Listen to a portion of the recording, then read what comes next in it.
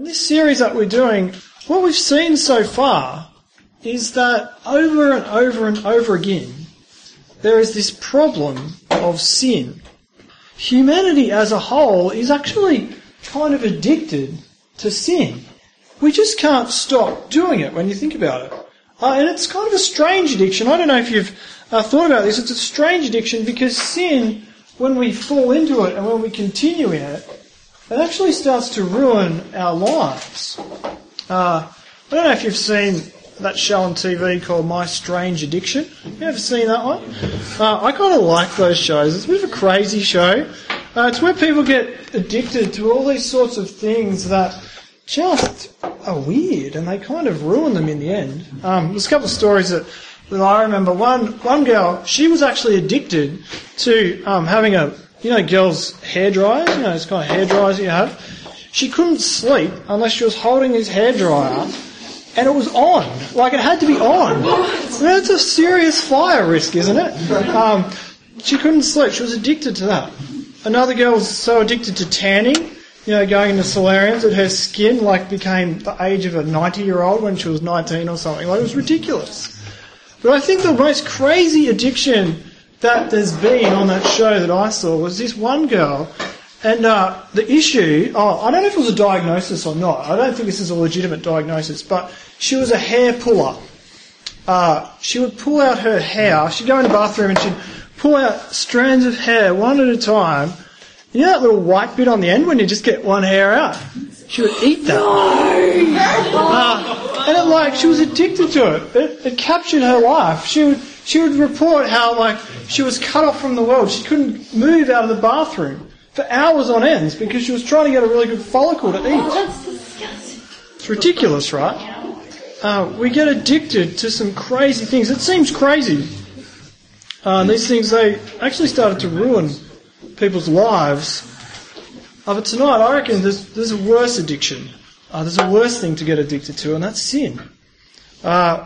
What we see with that video that we watched earlier, what we see when we kind of just do a big overview of the whole of the Old Testament and the picture of the people of Israel, is we see that over and over again they get addicted to sin.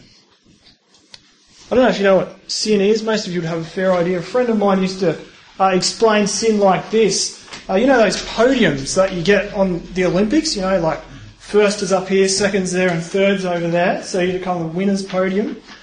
He would explain it that you can't forget about the third one because that just doesn't matter at the moment. But God's meant to be on number one block, right? He's number one. And we're on number two. We're a little bit lower than him. We look up to him. We listen to what he says. But sin is doing 2 to 1, moving up. You push God off. You say, God, I don't want you being number one. I want to be number one. We step up there and we say, God, rack off. I don't want to listen to you. That's sin.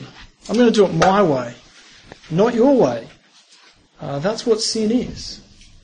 In the video we watched earlier that described how the nation of Israel kept falling for sin.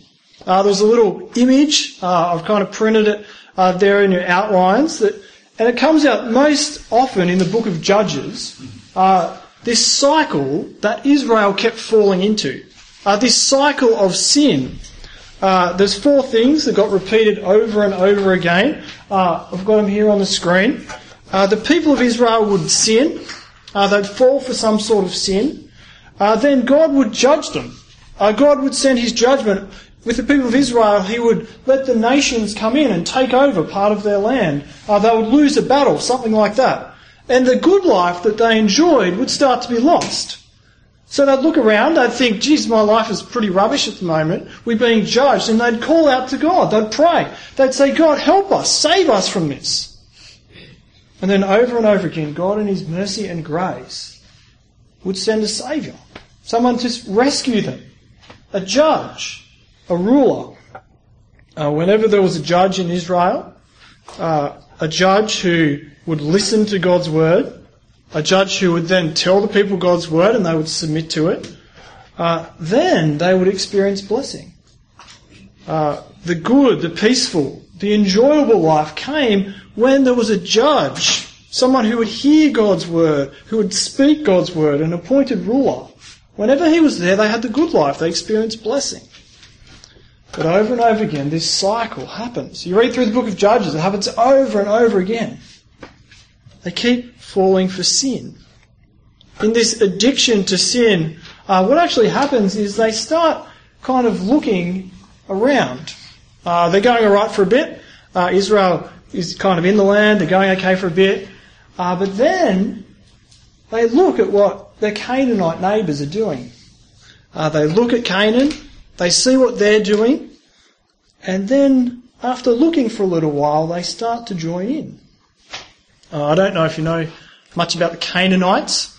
The Canaanites come up a lot in the Old Testament. They were people who were in the land before Joshua took them across the River Jordan. And the Canaanites, they worshipped these two gods in particular. Gods called Baal and Asherah. Baal was a male god. Asherah was a female god, as you can tell by the picture.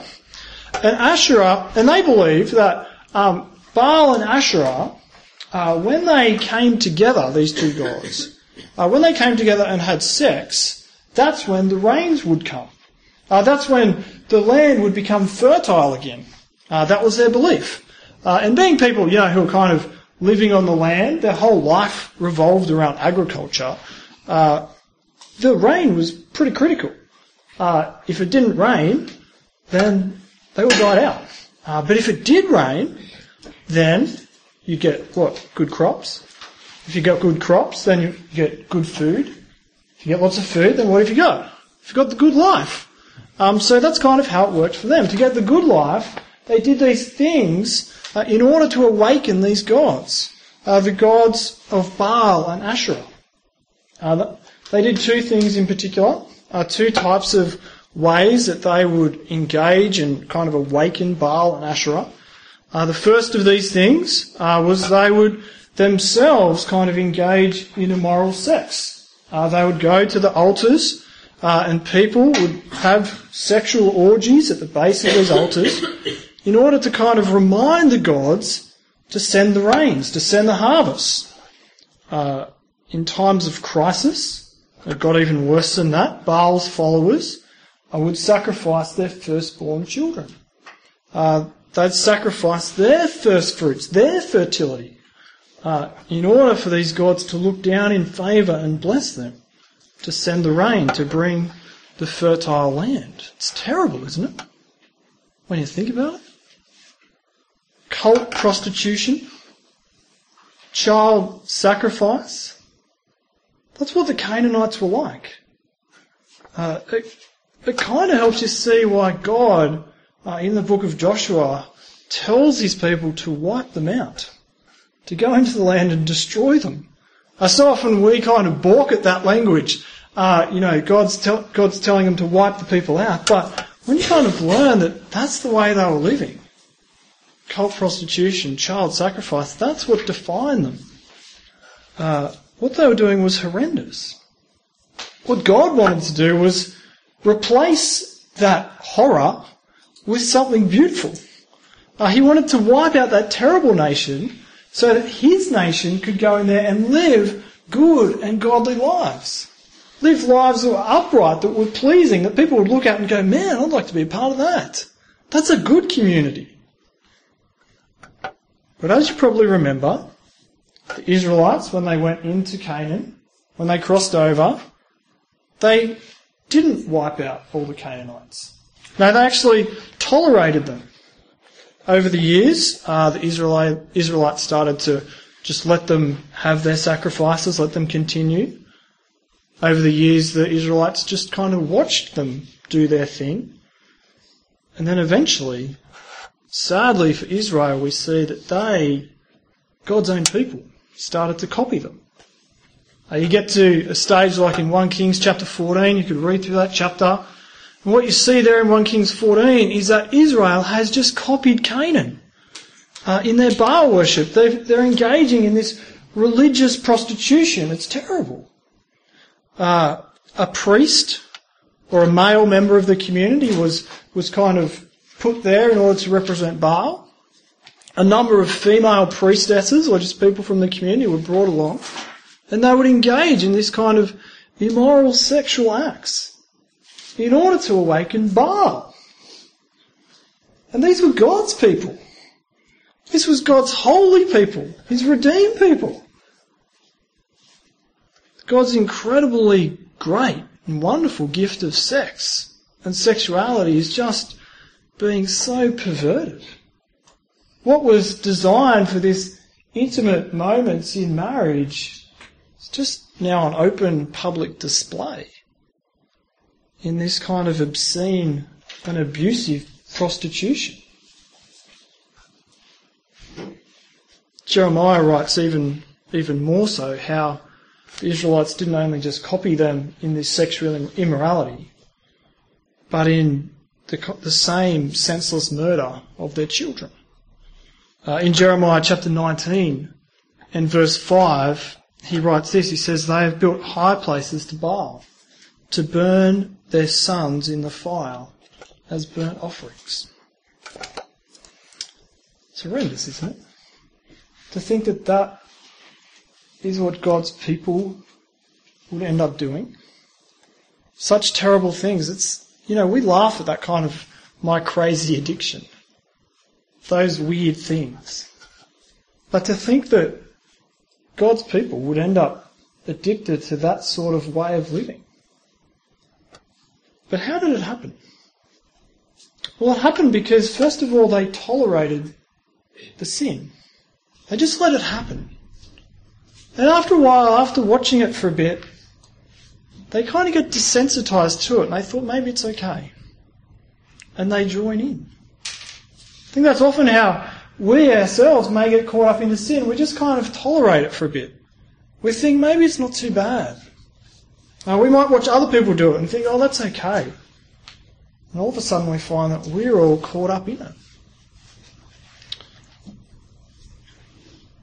There's a couple of big things that I want to talk about tonight, a few issues and hot topics, maybe morality issues that I think flow out of this kind of text.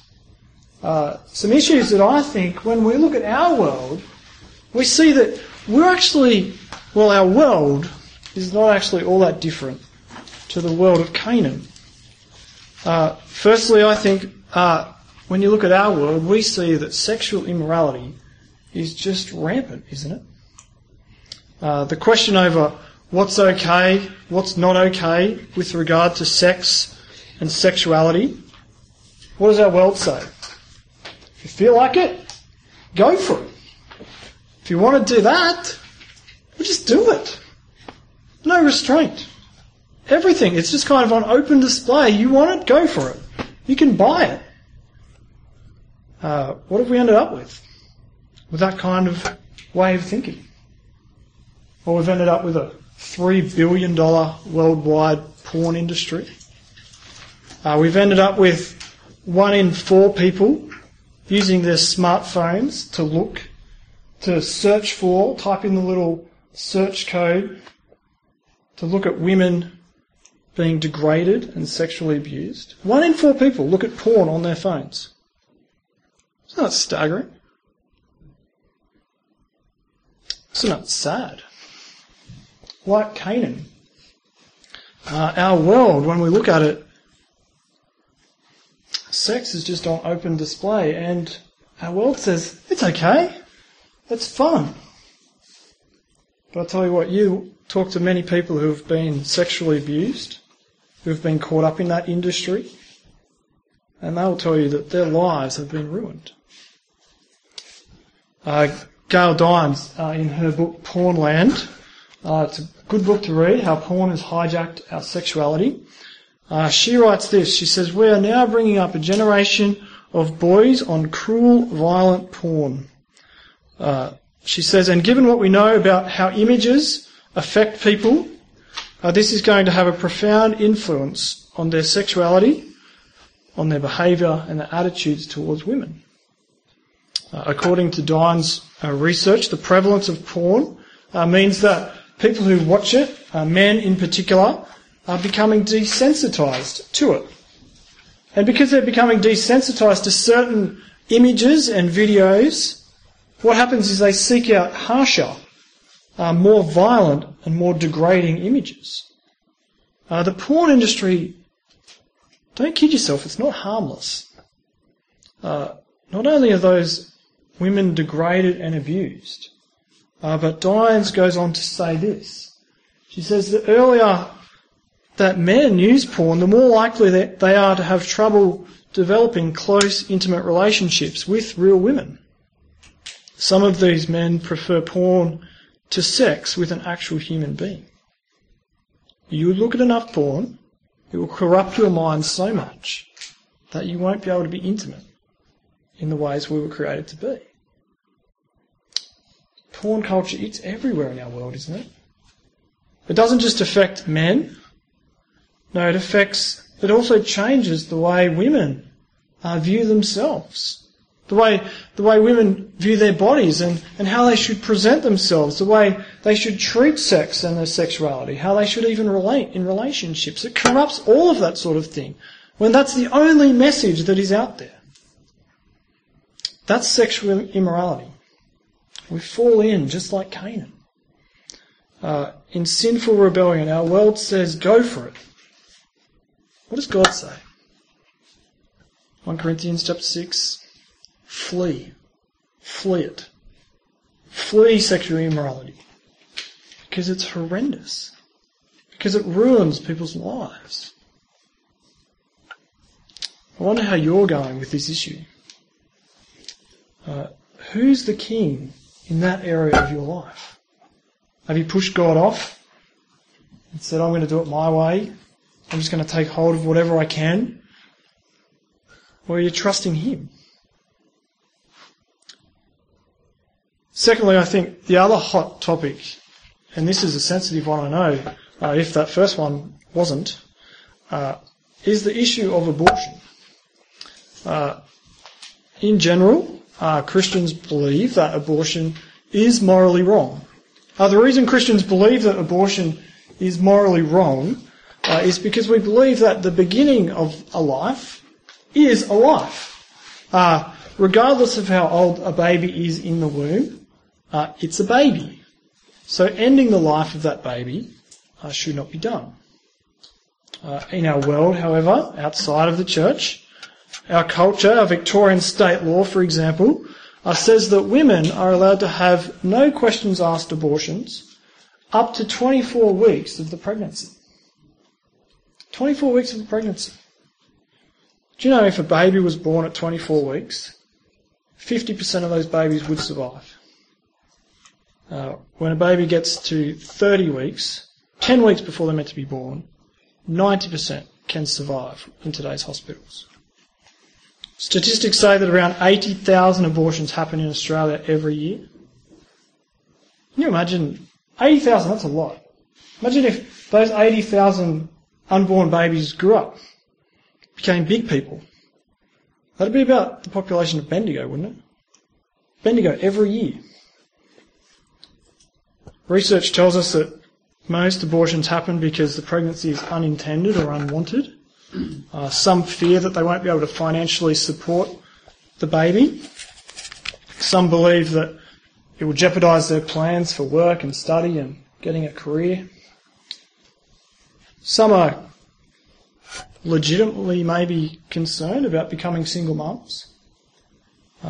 Sadly, many abortions happen because people have been domestically there's been domestic violence or abuse or rape.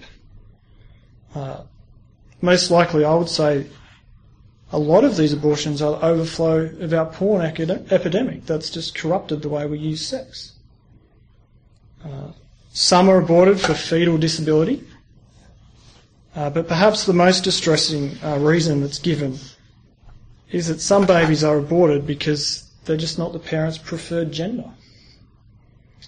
Now, I don't want this to sound crass, but it seems that in a bid to have a better life, a more comfortable life, children are being sacrificed.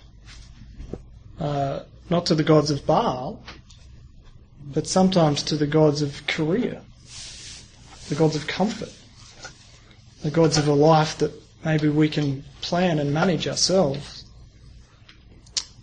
I know these are big issues. These are sensitive issues. I don't raise them simply to kind of stir us up and have an argument about morality. There will be question time after this, so you can throw some questions at me and things like that. But I raise them because I think that these issues in particular, sexual immorality and abortion, I think these are the big ones that face us right now, don't they? You're probably facing these conversations with your friends as you sit in the SU, as you come out of your lectures. I want us to be actually thinking about these things, to have some sort of perspective from God's Word on these issues, so that when your friends ask you about them, you'll have thought something through. You'll have some way to speak to them. I don't think we can just sit back as a Christian group here on campus and just tolerate and not engage with these issues. If we just kind of sit back, if we just tolerate it, say not going to get involved, then I think not only that will that displease God, but it's just going to contribute to our world going down the drain, isn't it? If we just tolerate these sins, what's going to happen? We'll end up with a world where people just use and abuse each other for their own sexual gratification. We'll have men just always behaving like boys, just trying to get whatever they can, never growing up to be men who know how to serve and love sacrificially. We'll end up with a world where women will do anything to be loved. We'll end up with a world where thousands of babies are killed every week, and young women have to live with the guilt of those decisions. See, in the cycle of the Israelites, they kept sinning. They kept sinning. In our world, we keep sinning. We keep rejecting God and His ways. We don't want to listen to Him. As Rory said in that interview, most people don't even know who God is. Most people have never even read the Bible. That's the generation we have. And when Israel kept on sinning, in that cycle of the judges that we talked about earlier, what was the next thing that happened? God judged them, didn't He? In Israel, that judgment looked like the enemy armies coming in, taking over the land. They lost their good life of living under God's blessing. But today, do you know what that judgment looks like? It's not quite like it was in Israel. We get a hint of what that judgment looks like in Romans chapter 1. So in Romans chapter 1, Paul spells out that this judgment of God on sin actually comes right now. We don't have to wait for the final judgment. There is a judgment now where people are actually given over to the results of their sins. God hands them over. He lets them live lives of ruin and guilt. In Romans 1 verse 24, you might want to flick there in your Bibles, it says this. It says, therefore, God gave them up to the lusts of their hearts and impurity, to the dishonouring of their bodies among themselves, because they exchanged the truth of God for a lie, and they worshipped and served the creature rather than the Creator. Read through Romans chapter 1. 3 times, God gave them up. God gave them up. God gave them up. He hands them over. He lets them continue in this terrible way of living. There's a judgment here and now. And friends, when people persist and stay in sin, this judgment, you see, it will come. When we look at the history of Israel, we see that God didn't just sit back and let the evil continue forever. No, He judged them. Ultimately, in the story of the Old Testament, you see that they lost their land in the exile. They lost all that God had given them. And they were scattered. They were separated far from Him. Before that happened, however, in the cycle of the judges, what happened? They called out to God, didn't they? They called out to God. They said, they looked at the mess of the world that they were in and they said, God, save us from this. God, save us from this mess of sin that we've got ourselves into. And over again, God in his goodness sent them a Saviour. In the history of Israel, first it was the judges. Then he sent them kings, people who God would anoint with his Holy Spirit. Over and over again you get this phrase, they were filled with the Spirit. God would raise these people up. He would fill them with this Spirit. And they would speak God's word to people. They would bring the nation back to God by speaking his word to them. They would bring him back under his rule again. Sometimes I think we hear that phrase, filled with the Spirit, and we kind of think, oh yeah, that'd be great. We'll do miracles. We'll, speak in all sorts of ways. We'll have experiences or visions. But you know that in the New Testament, every time that phrase, filled with the Spirit, is used, every single occasion, in the book of Acts, in Ephesians, that's where it comes up, there is only one activity that follows that being filled in the Spirit. That activity is that people speak the word of God with boldness. They speak God's word. Essentially, they tell people to stop sinning. They call people back to God. They direct him. They direct people to Jesus. They speak the word of God boldly, over and over again. It shouldn't surprise us, I don't think, that the Spirit and the Word are so closely aligned. You get to a place like in Ephesians chapter 6, and what do you see?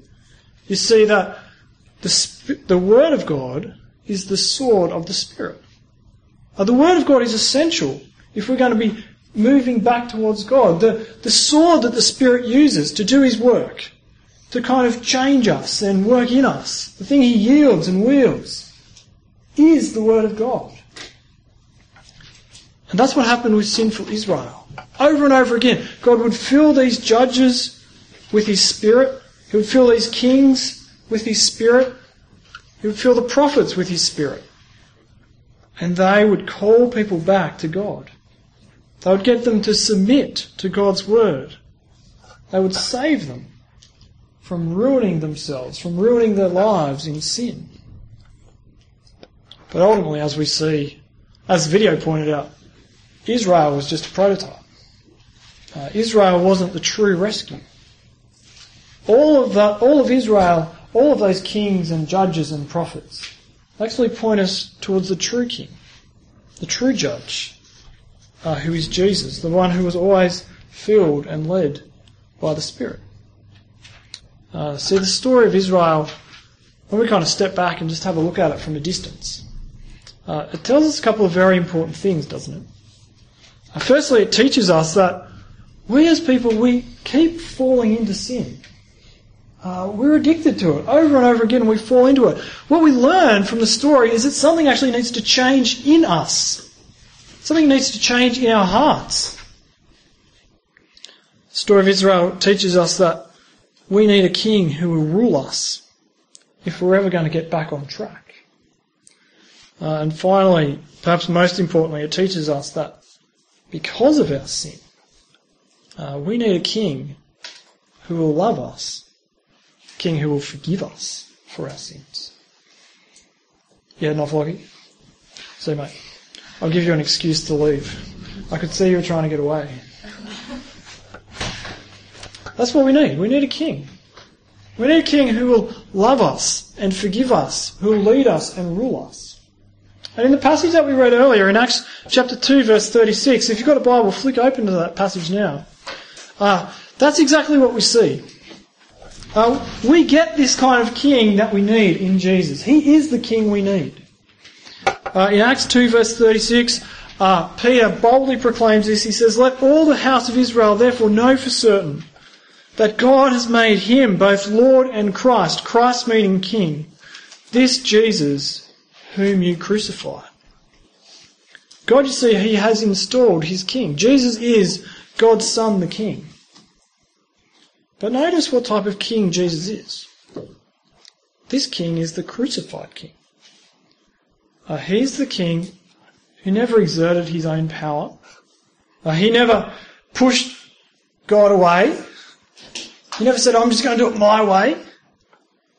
No, he always said those incredibly hard words, those words that we find so hard to say, not my will, God, but yours be done. Not my will, not my sinful, selfish will, but yours be done. Jesus said those words, God, your will be done, all the way to his death. To the point of death, he died on that cross. Why did he die on that cross? We'll have a look there in verse 38. We read those wonderful words. He died for the forgiveness of our sins. For the forgiveness of our sins.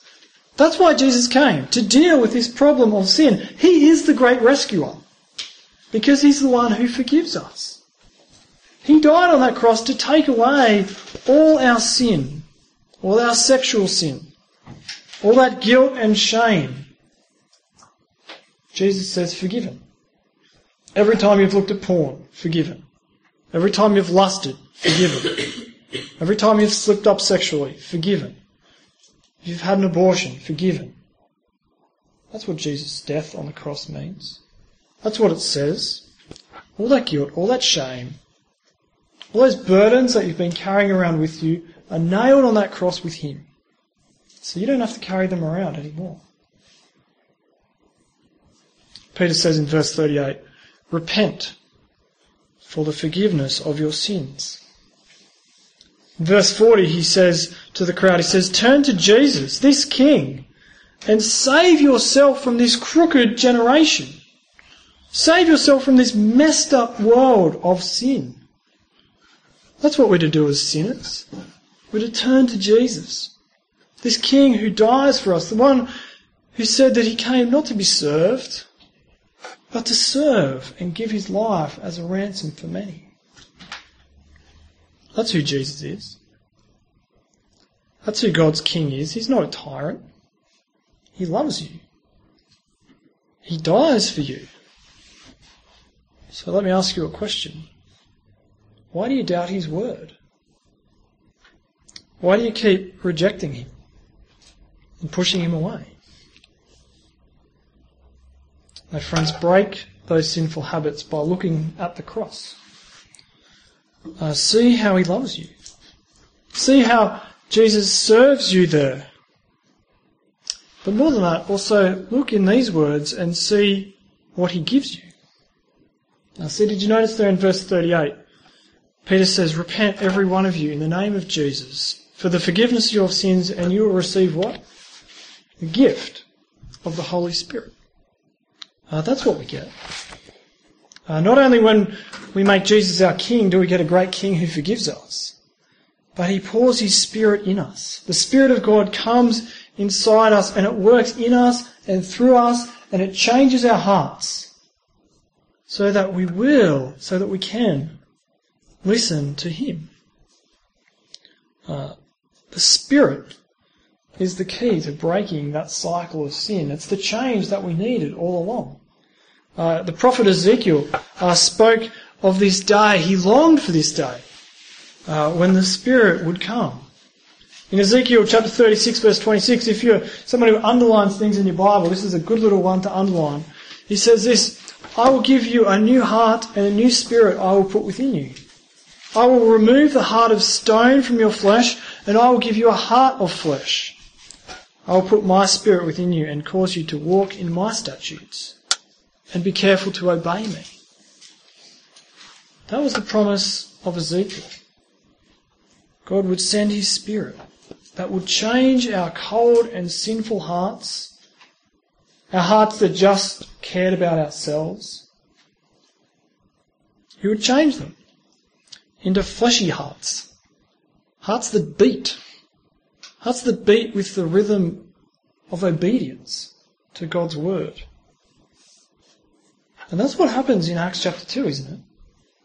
That second little section that we read, in verses 42 to 47, we see that there is this new Spirit-filled community who are just so different, aren't they? There's this little snapshot of what they were like, and you just kind of read those verses and you go, they were wonderful. I wish our church was like that. I wish our group was like that. These people, they've made Jesus their King, and what do you see them doing? Well, number one, they devote themselves to God's Word. they meet together. They keep meeting together to encourage each other to keep living for Jesus. Thirdly, they pray to God over and over again. They pray that God would help them live the way they're supposed to live. And then in verse 44, when you jump down there, you see that they start sharing and they start serving and they start loving each other more than they love themselves. It's a bit of a better cycle to get into, isn't it? Instead of falling into that sin cycle of Israel, they kept falling into sin. Now with a new king, with a new spirit, this might sound a little bit corny, but I'm going to call it the Son cycle. They move to a new cycle, a cycle where Jesus is the king, where He's number one. Their lives are all about Him. They revolve around Him. So instead of getting caught up in sin, they now devote themselves to God's Word. They learn how to live for Jesus. Instead of being scattered in judgment, like in the previous cycle, they meet together as God's people, as Jesus' people. So now instead of having to cry out in anguish because their lives are being ruined, they thank God for His blessings because they're living in accordance to His Word. Instead of waiting for God to raise up a rescuer because they need it, they just remember the great rescuer. They remember their Saviour, who's already rescued them. And so they can get on with serving and loving and caring for people. It's the Son cycle. And I want to say, it might sound a little bit weird, but get addicted to it. Get addicted to these things. Because they will change the way our community works. They will change the way your community, your church works. If we do these things. We talked about those two issues before. Sexuality, of abortion. I just want to touch on to finish about how I think this kind of spirit-filled community actually says something very positive to those two issues. Something very helpful that I think we should be saying to our friends and our classmates. So often I think people look at the church, they look at Christians and they go, oh, you guys are just so negative. You're always saying no to stuff. No sex, no drugs, no rock and roll, all that sort of stuff. We don't say no to all those things. But that's kind of the vibe, isn't it? Christians are so negative. I want to say that God's Word, God's Spirit, God's Son brings life. And if that's true, if they renew us, then I think then we should be able to say something very positive to the world, shouldn't we? I mean, just have a think about these issues for a moment. The issue of of sex. The Christian view of sex, when you think about it, it's actually much better than the world's, isn't it? In Christian marriage, sex, it's not about power and domination.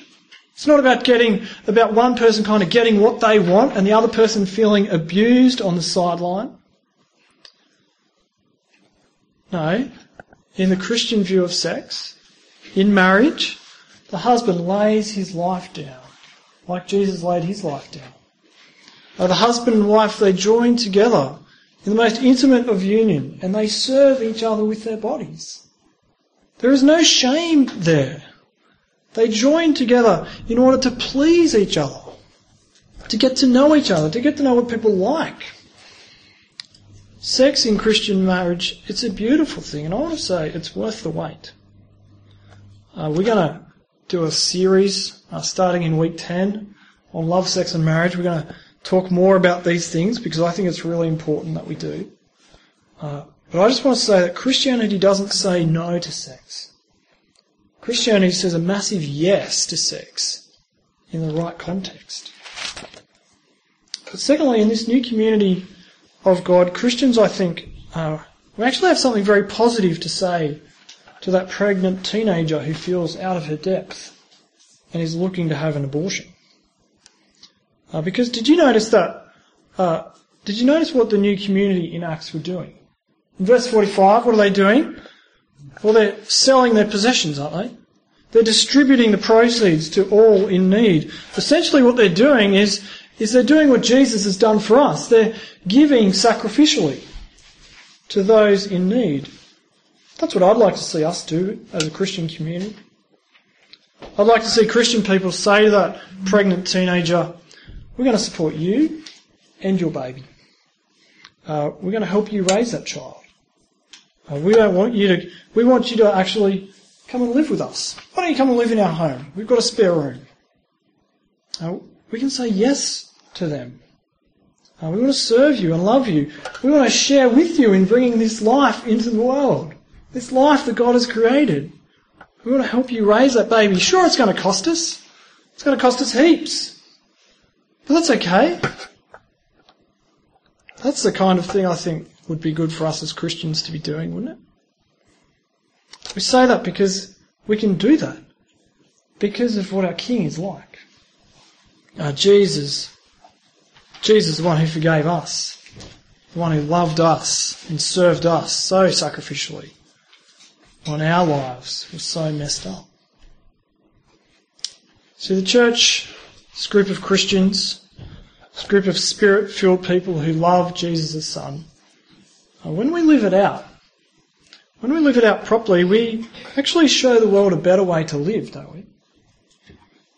We start to renew communities. We start to bring life back to them instead of ruin. And I reckon that maybe if we did that well, people might just look at us like they did at the end of that passage in Acts 2, and they'd say, I'd like to be a part of that. I'd like to know who that Jesus guy is that you guys love so much. Friends, let me encourage you, don't turn back to the sin cycle, but get addicted to the Son cycle. Are you doing those things?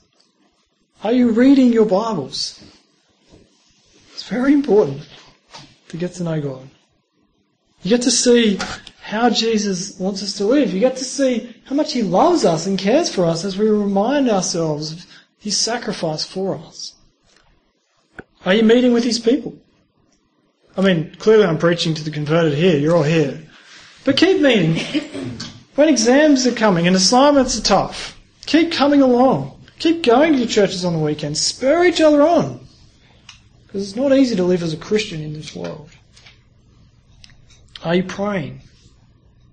Are you praying to God that He would help you deal with those sins in your life?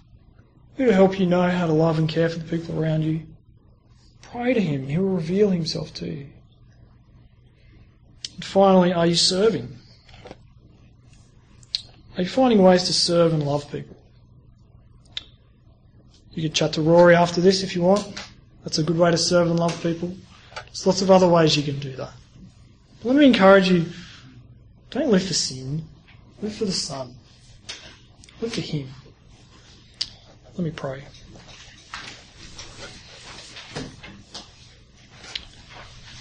Our Father in heaven, we are in awe of your sacrifice to us.